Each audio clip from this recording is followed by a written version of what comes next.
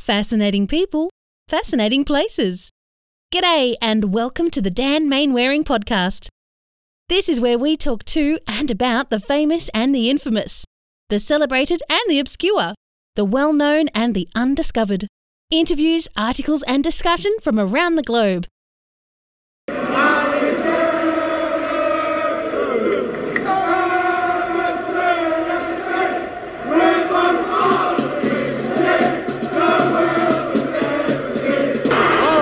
Great stuff by Everton. Nicely turned around Butcher. Stephen to knock it in first time. Cotty wasn't tall enough. Sharp! Oh yes! Whittle, a beautiful header and a magnificent goal.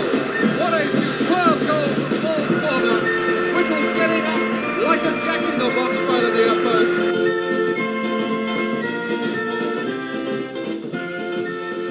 Ask any young football fan to name the most successful English clubs in terms of title wins, and they'd probably correctly guess the top three: Manchester United, Liverpool and Arsenal. But the fourth club may come as a surprise to anyone born within the last 40 years.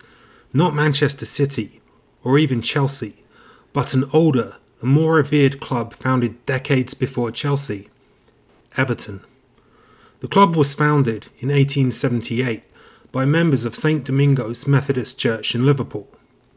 A decade later, Everton were one of the founder members of the Football League. The club regularly produced successful sides over the next century before going into a rapid decline in the 1990s.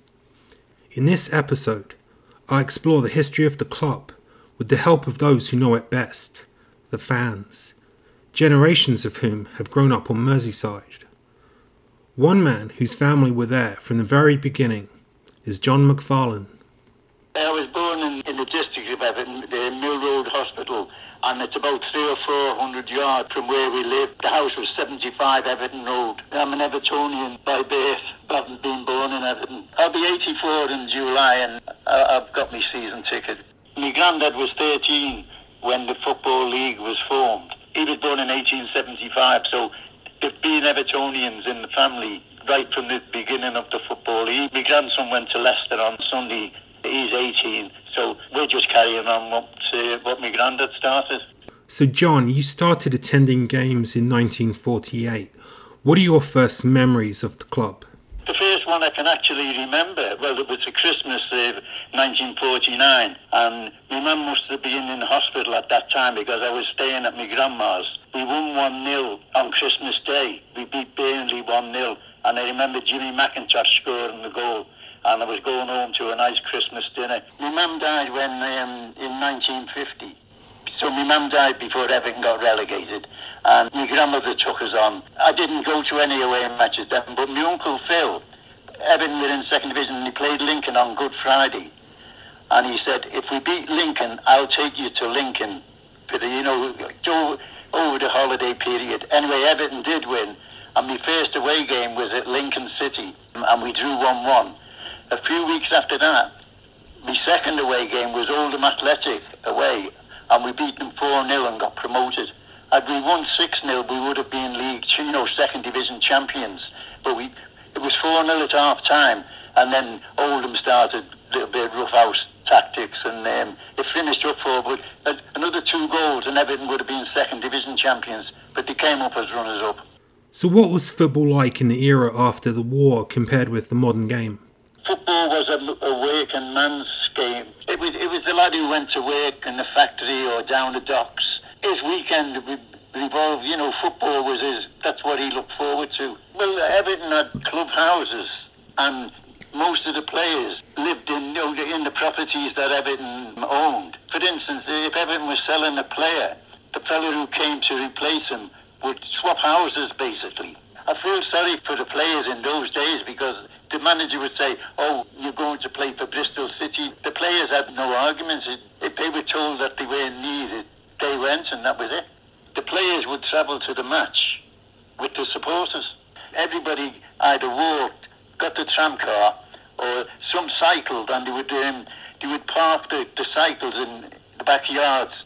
Sometimes you'd see, a coal wagon going past, a flat back coal wagon, and there'd be 10 or 20 people standing on the back going to the match. In the in the old days, you'd wear a top, an Everton top, and it would weigh a ton, it was like the rugby jerseys, and the pitches were disgraceful.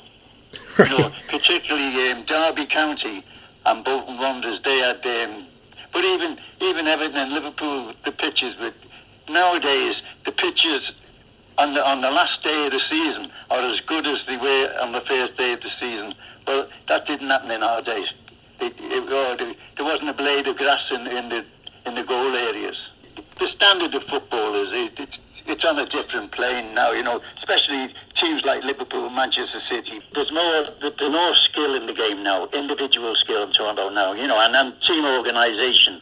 There's a lot more of that, but it doesn't seem to me and probably to fellas of my age, I don't think there's the same enjoyment. I think since Sky got involved, and it's always been about money. The richest club always sort of got the cream, but now the money is ridiculous. Family ties and geography account for many an Evertonian, but one fan, Derek Knox from Scotland, was drawn to the club by love. All my mates I used to go to school with, they either supported Dundee United, Dundee or Hearts. I liked Dundee United, but I wasn't like a committed supporter. The bulk of my mates supported Hearts, so every few weeks, because we had to get a train through to Edinburgh to watch them, I used to go through with them. I fell in love with a guy called Alex Young. Young with a shot, it's a goal! Oh, a great goal! No wonder they called him the Golden Vision. And then I found out that he'd gone to Everton. Young moved south with teammate George Thompson in 1960 in a double deal that saw Everton pay the Scottish club £55,000. I joined the Royal Navy then, when I was 17, 16.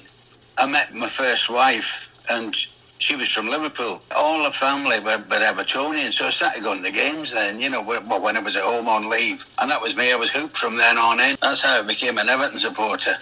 Derek's conversion to Everton came at an opportune time, as the club emerged from a post-war slump and embarked on a new era of success. 1960, Everton bought Tommy Ring, Roy Bain, Mickey Lill and Jimmy Gabriel. They bought those in the space of about 5 weeks, and that was the building foundation for the success that followed. We'd never seen that kind of player. They were class players. They were the first players of our generation, post Tommy Lawton. Although I saw Tommy Lawton play, I saw him playing against Everton. Tommy Lawton and Dixie Dean were of another era. We hadn't seen anything like that. We'd seen Everton relegated and struggling in the first division. It's only in the 1960s when Johnny Moore's invested, that's when we started seeing football the way football should be played. Everton's success continued from the 1960s into the 70s, with World Cup winner Alan Ball playing a key role alongside Howard Kendall and Colin Harvey in a trio that were dubbed the Holy Trinity. Kendall and Harvey returned to the club as manager and first team coach respectively, and led the club to its most successful period during the 1980s. Since then, a solitary cup success in 1995 has done little to keep the club in the public spotlight. Nonetheless, the fan base continues to grow. During lockdown in 2020, a sketch of the club's logo went viral after being shared on Twitter by current Everton striker Richarlison. The picture came from an unlikely source, Dominic Hodgson, a teenager born in Leafy, Hertfordshire, hundreds of miles from Merseyside, to a Burnley-supporting father. So Dominic, how did you end up becoming an Everton fan? Family tradition, all from Father Hanton. Father Joseph Hanton was born on Merseyside just after World War I. As a young Evertonian, he watched from the terraces as the club's greatest ever player, Dixie Dean, scored 60 goals in a single season. It's an English scoring record that has never been broken.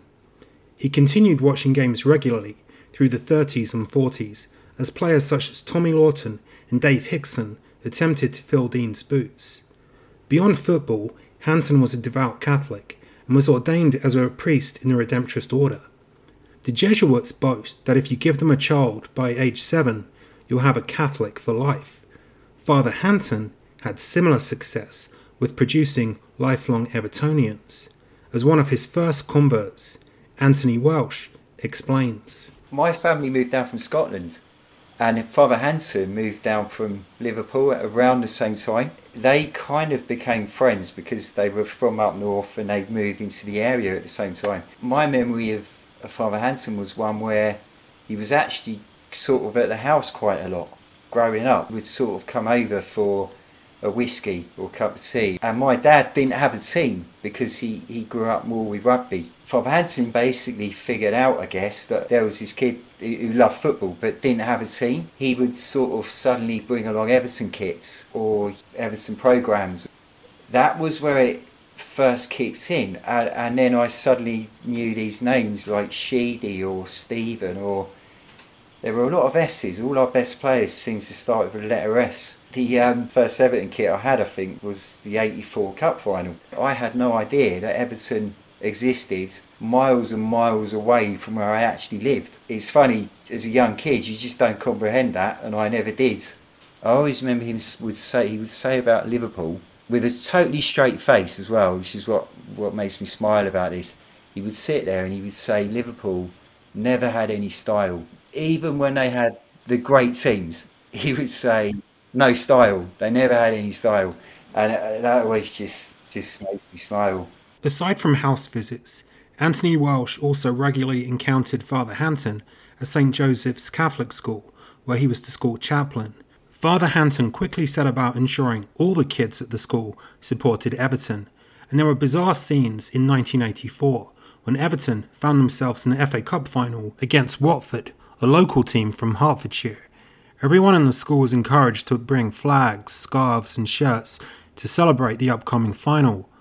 But there was one solitary Watford fan, despite the fact the team was close by, among a sea of Evertonians. So he had a presence in the place. He just seemed to be able to drop this Everton cloud over the place that just seemed to pick up people that were converted, then ended up maybe converting the other odd kid. So Dominic, Father Hanson passed away in 2001. You weren't born until 4 years later. But you mentioned Father Hanson as a reason for supporting Everton, so presumably his legacy through the school and the parish still lives on. In primary school, there was one teacher who gave me 10 house points for being an Everton fan. One of the youngest members of the Everton diaspora in Hertfordshire is Isaac Chisnall. His mother went through Father Hanson's indoctrination at school, and perhaps unsurprisingly, she ended up marrying into an Everton supporting family from Lancashire. Those family ties did have an effect on Isaac's choice to support the club. However, family ties alone weren't quite enough to get Isaac to commit to Everton.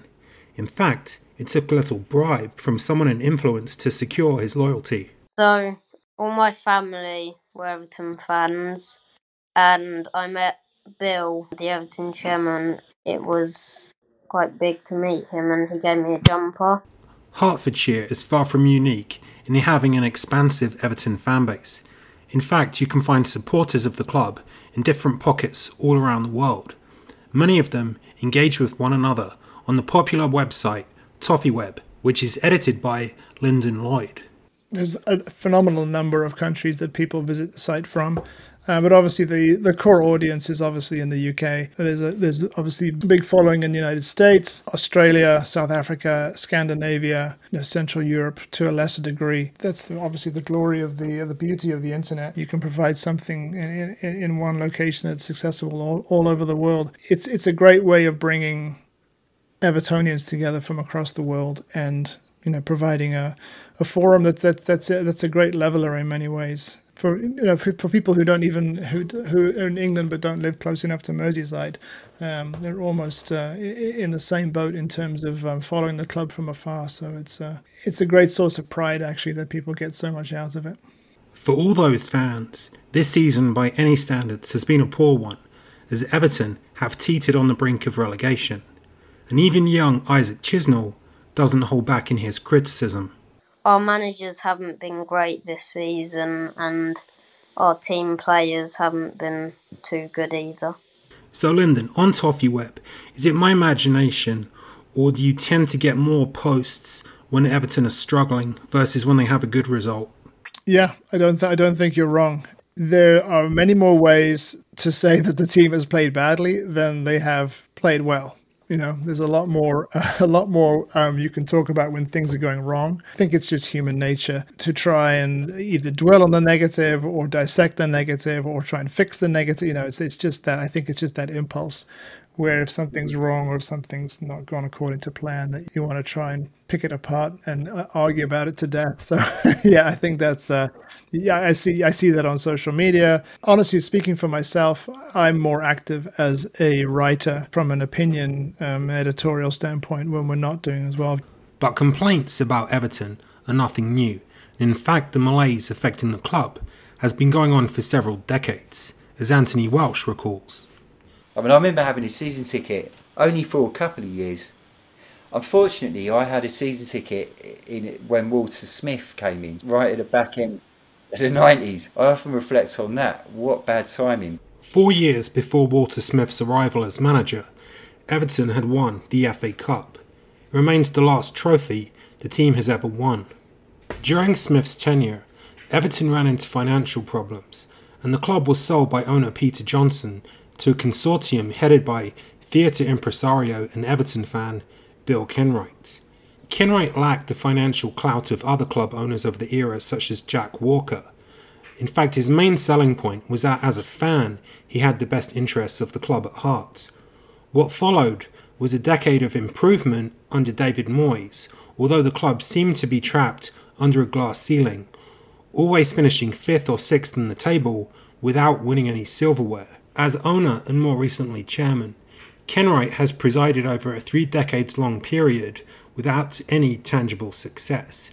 It's the longest period in the club's history that they failed to win a trophy. It's something that has tarnished the legacy of Kenwright in the eyes of many fans. You have to look at Kenwright and when he joined and how Everton were one of the clubs that had the most titles, and then obviously now the titles have stayed the same across those 30 years, but all the other clubs have just gone miles ahead of us. But I blame Kenwright a lot for that. All his deals have been in his favour. A friend of mine, he was an accountant at Man City before the Mansurs took over. But he was talking to them and all the rest of it, and they said, we're going to come in, have a clear and all. But he said we weren't really interested in Man City. The 2 clubs we were really interested in was Everton and West Ham, because they were the only 2 clubs at the time that owned their own grounds. They were going to invest in the Liverpool airport, make it the Etihad Centre, for the airways. And Bill Kenwright vetoed it because he wasn't allowed to stay on as chairman. Many fans trace the roots of Everton's decline to 1985, a point in time where Everton was in the midst of the most successful era in its history. But the causes were nothing to do with Everton and much more to do with events elsewhere. I think it's both stagnation and downturn. I think it's just been a steady decline. I mean, obviously, the roots of it are in the Heysel ban. In 1985, at the European Cup final, supporters of Liverpool Football Club engaged in a riot that led to the deaths of dozens. As a consequence of their actions, English clubs were banned from European competition. To the extent that it affected Everton being one of all of English clubs, obviously the English ban led to the fragmentation of that title-winning team of 1987. So some of the players headed north to Rangers. Howard Kendall obviously went to Spain. There was a breakup of what was arguably the best team in Europe. And although they won the title, obviously, in 87 with a pretty impressive, actually, patchwork of a mixture of journeyman players and obviously some of the stars from that 85 team. I don't think that Everton managed that transition very well. And certainly when you look at how Manchester United sort of timed everything with their kind of golden generation right when the Premier League started, I think there was a level of complacency at Everton that I think they realised, well, before it was too late, that they sort of let things get away from them. And once you've gone into a decline, it's very hard to pull yourself out of it and rectify it. And obviously, we've been trying for the best part of 30 years since to do that. The nearest thing to success Everton have had in recent years is merely avoiding the indignity of relegation, having come close to the drop 3 times in the last few decades. But having witnessed one relegation 70 years ago, it's not an experience Everton fan John McFarlane would like to repeat. I was 12 going on 13.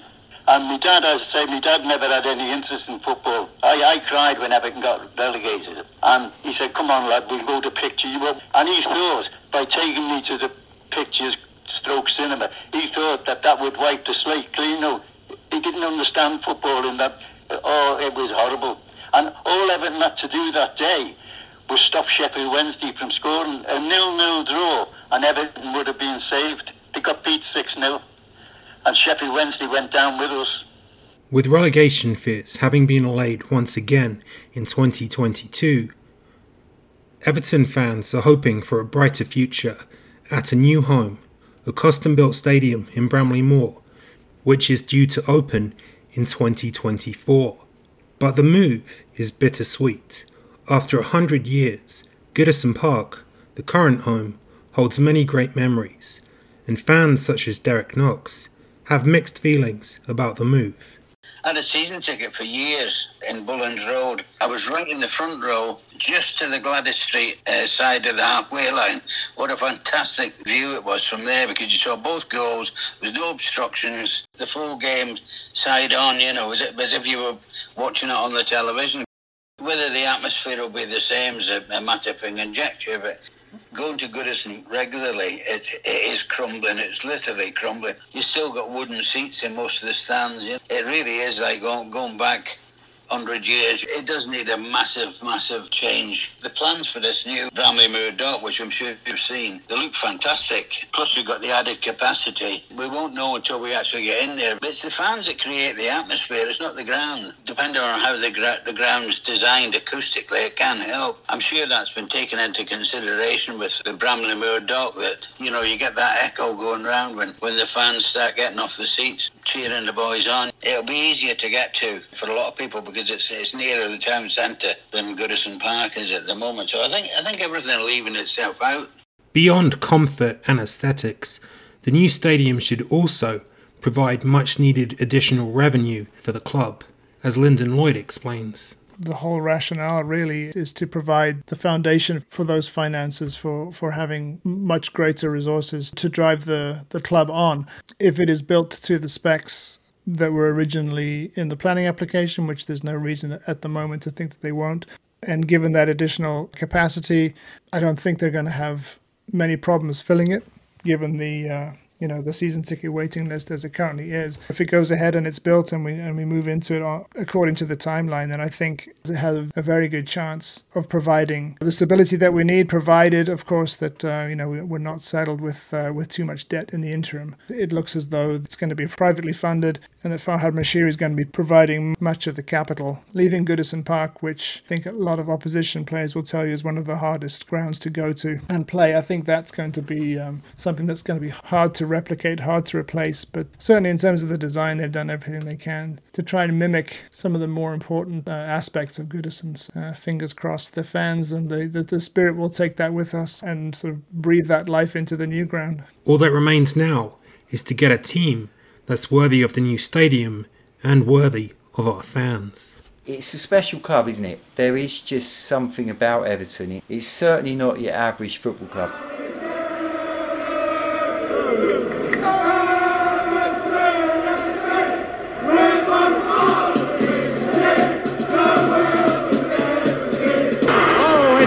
Great stuff by Everton. Nicely turned around Butcher. Stevens to knock it in first time.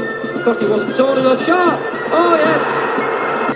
Which was a beautiful header and a magnificent goal. What a superb goal from Paul's corner. Which was getting up like a jack-in-the-box by the near post.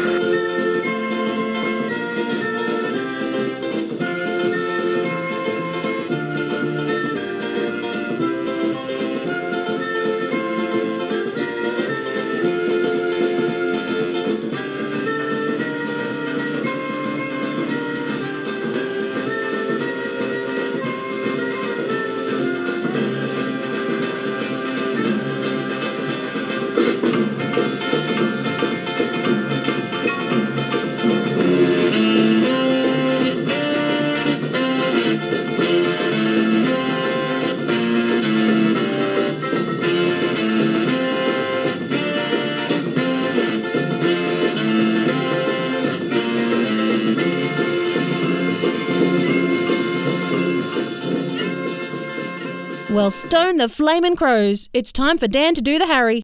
Watch out for the next podcast and follow Dan's activities at www.danielmainwaring.com.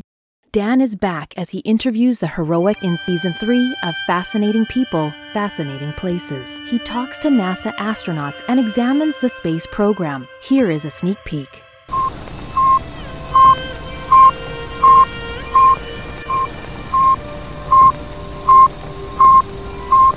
On the day when Moscow Radio was describing you making the flight, there appeared in our communist newspaper, the Daily Worker,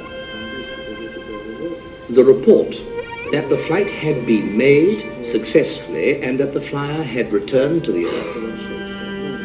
And that report was dated from Moscow the day before. This created the impression, of course, that another flight had taken place and you had flown second, and nobody has ever dispelled this yet. Will you do it now?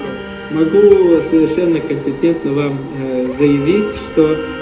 Now, I can assure you quite authoritatively that evidently the correspondent of that paper felt he was better informed than the actual people who are in charge of this work in the Soviet Union. They were guinea pigs because they simply didn't have the understanding of what they were doing. At 10:36 this morning, Apollo 8 went around the far side of the moon at just over 7,000 miles an hour into complete radio blackout that was to last 47 minutes. I definitely knew I was going to be an astronaut. It's one small step for man, one giant leap for mankind.